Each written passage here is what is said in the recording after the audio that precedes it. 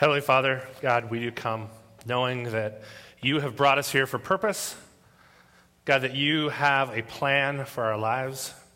God, knowing that in the midst of the lives that we live that feel so busy, God, that this moment that we can be here where it's dark, where it's quiet, that you can speak to us. And God, we pray that you would speak to us and that we would listen. Amen. Well, good morning and welcome to Family Worship. If you are a student or a child, why don't you stand up for a second?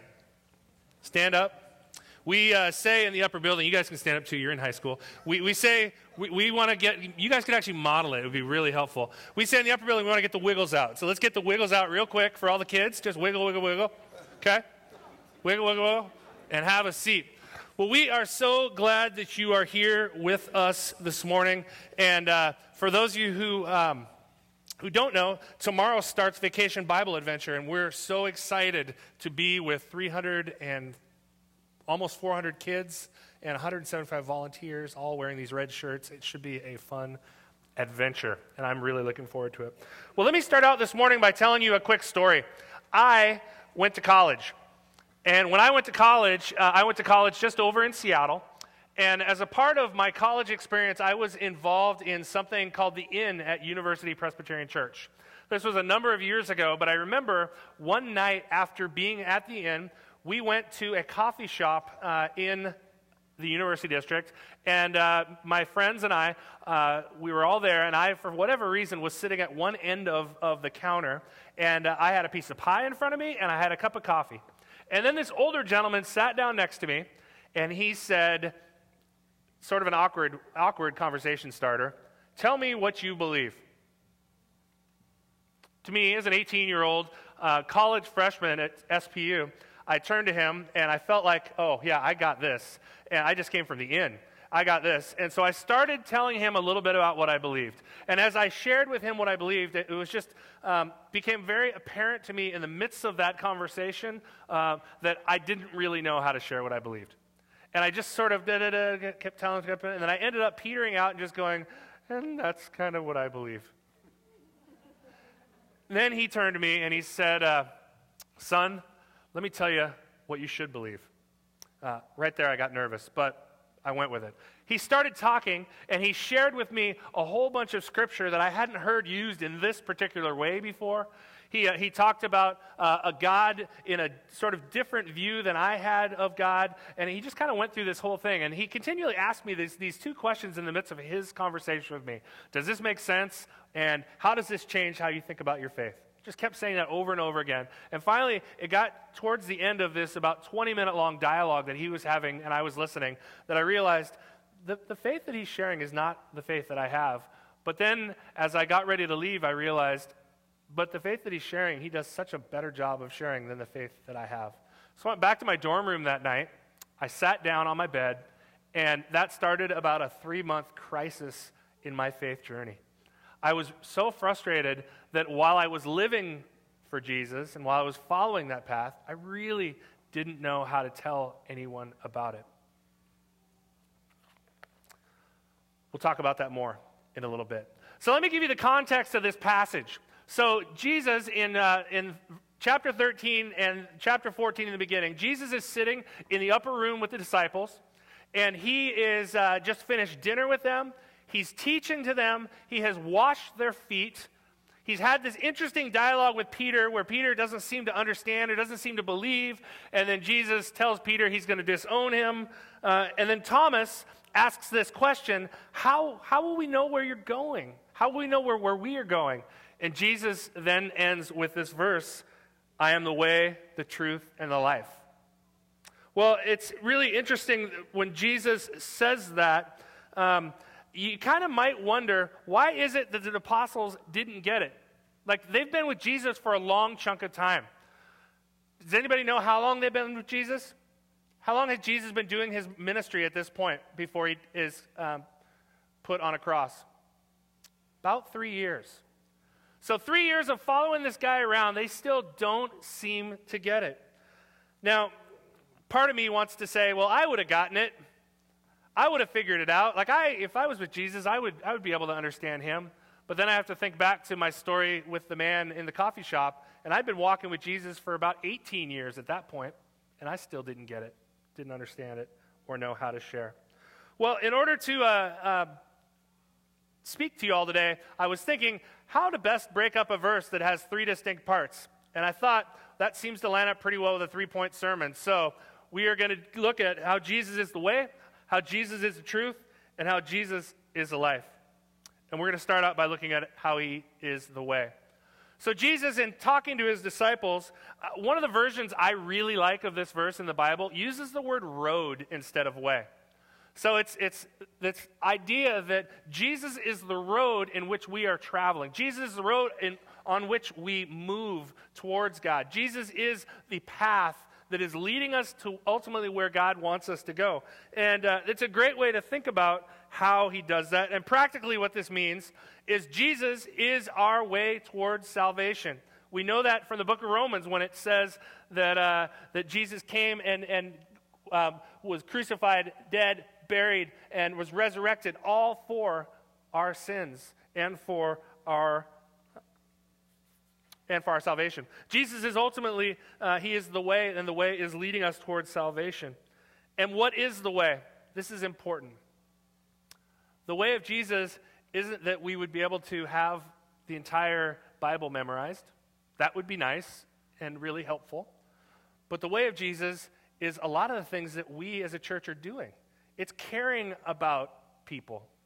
It's loving on people that are hurting. It's walking alongside of people who need help. A lot of what this church and many of you are always and already doing. Now, what is the way of Jesus not? Well, the way of Jesus is not a lot of the things that we somehow decided to label Christian a while back. Let me give you an example. When I was in a youth group back in the 80s, I had a youth pastor, and many of us had youth pastors that encouraged us to take all of the music that we had that used to get played on the radio and destroy it. And so we would have these parties. Parties is a loose term. We would have these times at church where we would all bring our records or our CDs, if it was like 84 and beyond. I had a CD in 1984. We would bring them to church, and we would smash them or burn them. And then the Christian music industry, we were so grateful for them. They would then come out with music that was just like the artists we listened to, but with Christian somehow in their title or in their name. That's why we ended up with bands like Stryper. You look at that and you go, totally Christian. Or for the ladies, Plus One, which was the Christian boy band that was wonderful. Jesse Rice was in that one back in the day. I think it's important, though, as we raise and grow our young people, that we allow them to figure out what the way looks like. Sadly, I almost always go back to the story of David fighting Goliath. And when we look at that story, we see David getting a whole bunch of armor put on him that doesn't quite fit. And David realizing, this isn't going to be the way that I need to be prepared to be in battle. So he takes off all the armor and grabs his sling and a couple of stones and goes after Goliath that way. Practically speaking, in our children's ministry and our youth ministry, we provide opportunities for students and children to figure out the way of Jesus and how it is going to work. It is, you know how we do that practically, and I know I'm using the word practically a lot, but I want you to understand it, is we encourage them to get to know you. And I don't just mean you as mom and dad. I mean you as a congregation. I mean you as elders. I mean you as some of our senior congregants. I mean you as high school students. It's when we are living a faith that is following the way, that other people see it, that they can start understanding it. My question to you today is, how bought into Jesus as the way are you in your own faith journey? Now let's go on to looking at the truth. We learn from these verses that the apostles don't fully understand what's going on. They don't seem to even comprehend the truth of who Jesus is, even after so many years following him. Truth is such an interesting topic, right? Especially nowadays, because there's so many different versions of it, and different people have different things that they think to be true and not true. Let me share with you just a quick story in my own life. So 2 weeks ago, I took my 3 kids, 12, 10, and 8, to the Fremont Parade. Some of you have been there. I was smart enough to not go to the beginning of the parade. But so I skipped that part. But we got there about halfway through, and my kids and I, sitting on the side of the parade route, saw some pretty interesting things. Now, I was hesitant to tell you this, but I decided it was a good enough story that I probably should. And I also wanted you to know that my kids, this pastor's kids, will likely be screwed up at some point in their life because of things like this. But here's the reason I took them. And this, I think, will help you understand the point and realize I'm not such a bad pastor. I took them because I wanted them to see that in the state that they live, we've lived here for about a year, that when they come to church, they're really in a minority setting of people. Like, there are not a lot of people. My son goes to a middle school in a Lake Washington school district, and his middle school has, roughly 600 students at it. And I want him to know that of those 600 students in there, there's probably a really small percentage that are Christians. And that even though my kids, the most of the things my kids do outside of school is sports and come to church, I wanted them to know that we are in the minority. We believe some very specific things, but the rest of the world doesn't believe the same things. So as we were driving to dinner, we were having this conversation, and I just said, "Hey guys, how did you feel?" They're like, "That was really weird." And what did you think? And then we had this conversation about faith and how that lines up and how we believe and how we live as Christians, and it was really interesting because they really seemed to understand it. Let me just say it like this: it's pretty normal to ride a bicycle naked if your moral compass is pointing at yourself, right? You may not understand that now, but you'll think about it all day long. I'm not making fun of people that were riding bicycles naked because I would expect that if all of us here weren't believers, there are some of us who probably would do the same thing because that's just normative. And that's not wrong, and that's not saying I'm not saying that they're evil, wrong, all of that. The Fremont Parade is not evil and wrong. However, there are people there that are searching for truth and a truth that we as a church can give them. In this passage today, Jesus points to God the Father as he declares himself the truth of what God is doing. I think of it in this way. As I was interacting with the guy in the coffee shop, he was lost in what I would call a sea of half-truths. As he was presenting the Bible that didn't have Jesus at the center. I don't believe that he and I would have believed that Jesus was the only path of God. I think the path that his Jesus was leading him on was not really one that I wanted to be on. Foundationally, though, we don't want to get caught up so much in feeling like we need to argue people to faith by expounding on our truth. In fact, that's one of the things that tends to push people away, right? The person standing on the corner shouting the truths of God and the Bible and Jesus, expecting that to make a difference in the lives of people walking by. But I do think that as we look at all of parts of this verse, Jesus telling us that he's the way, if we can show people what that looks like as we follow the way, then we lead into some truth, ultimately leading towards having life in Jesus. I guess it could be a little bit unsettling, just the last point in this section, to think about why was it that the disciples didn't get it? Like they didn't understand the truth. Well, just a quick reminder that the disciples were likely in their late teens and in their early 20s. And how many of us were doubting truths that had been told to us in our late teens and early 20s? I was one, for sure. So the question here to think about is, how much is Jesus your truth? And kids who are here, ask your parents that question on your way home.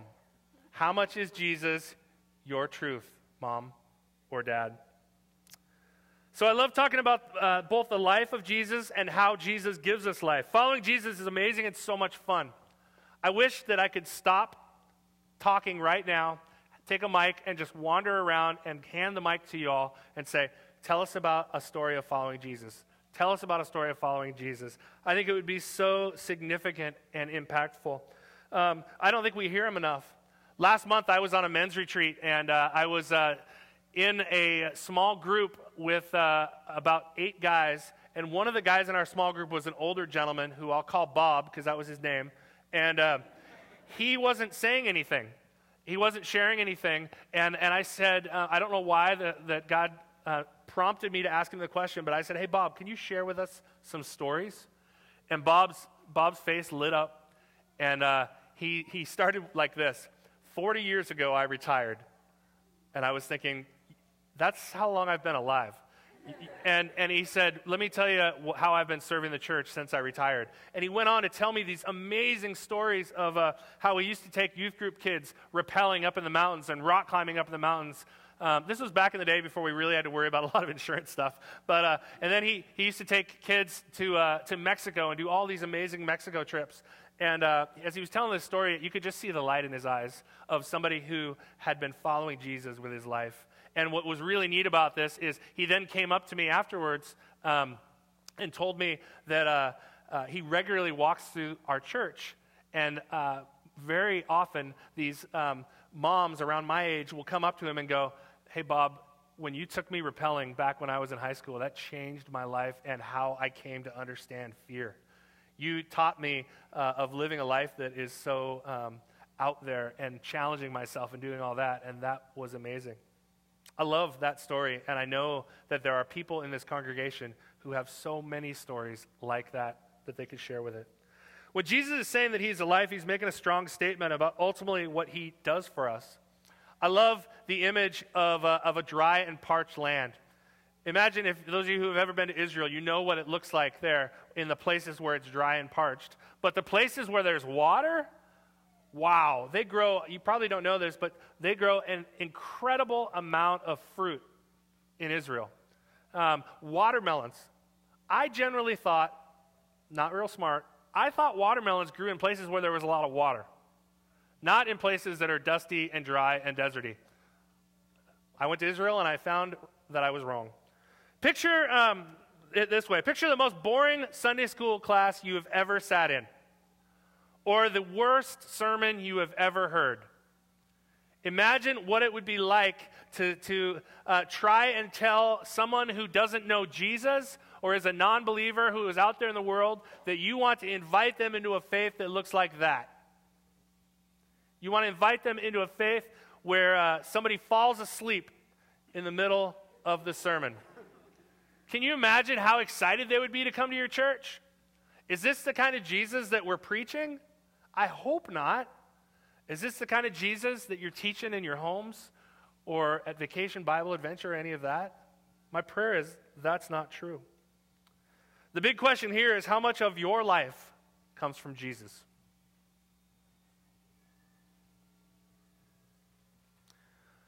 As we conclude today, one of the things that I want to share with you is that I really think this church is doing some great things. You know, I've only been here a year, but in the year that I've been here, I've seen so many of you serving in the community, loving Bellevue and beyond, loving the kids that are here. I mean, Sunday mornings, I have the greatest job of being able to wander around and just see how much you are loving on our kids. Thank you for how you serve and share the gospel with them and how you model it with your own faith. Now, one thing I like a lot are baptisms, and particularly for a couple of reasons, but one, because I like to pour water on babies and see their expressions, but also because it's like the one moment where I feel the baby was fine. It's one moment where I feel I actually have some sort of power over you. And because you have a question you have to answer, right? Those of you that are members or a part of this church, the elder will turn to you and go, do we as a church, will we promise to raise and care for and love and walk alongside of these children as they lean into their faith?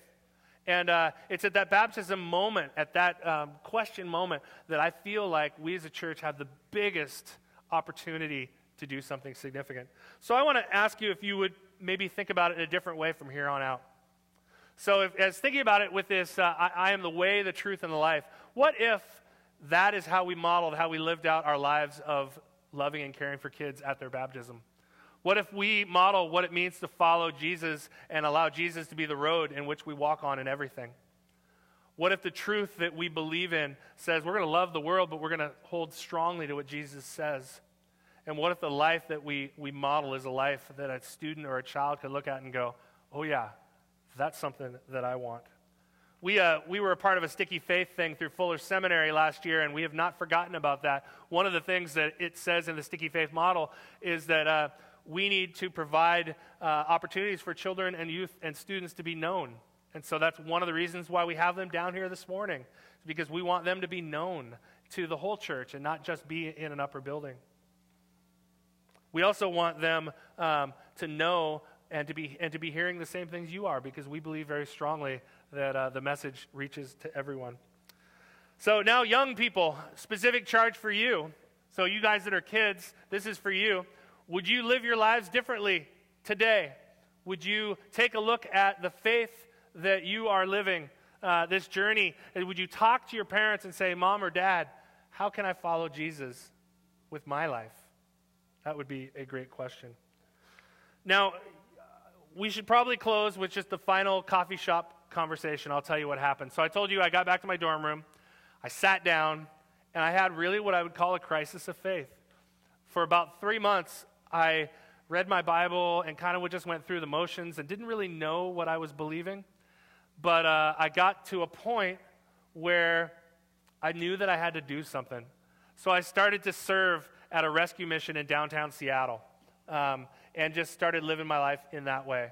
I started applying to go on some different missions experiences in the summer, and did that. And slowly, my faith started to be built back up.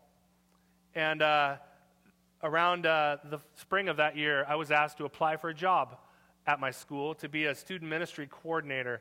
And what that really meant was I was going to be walking alongside of freshmen when they came to school the following year and helping them to understand how their faith plays out. And the way I did it was taking this verse and encouraging them that it just wasn't about being able to defend it with your words, but a lot of times we share and defend our faith with our actions and with what we're doing. And I used the way, the truth, and the life to do that with them. Let me pray. Heavenly Father, God, we are grateful for the opportunity to come to be with you, to know, God, that you both meet us here and you meet us where we are when we're struggling. God, we know that you are good, and we pray that that would reflect in our faith. God, thank you for loving and caring for us. In Jesus' name, amen.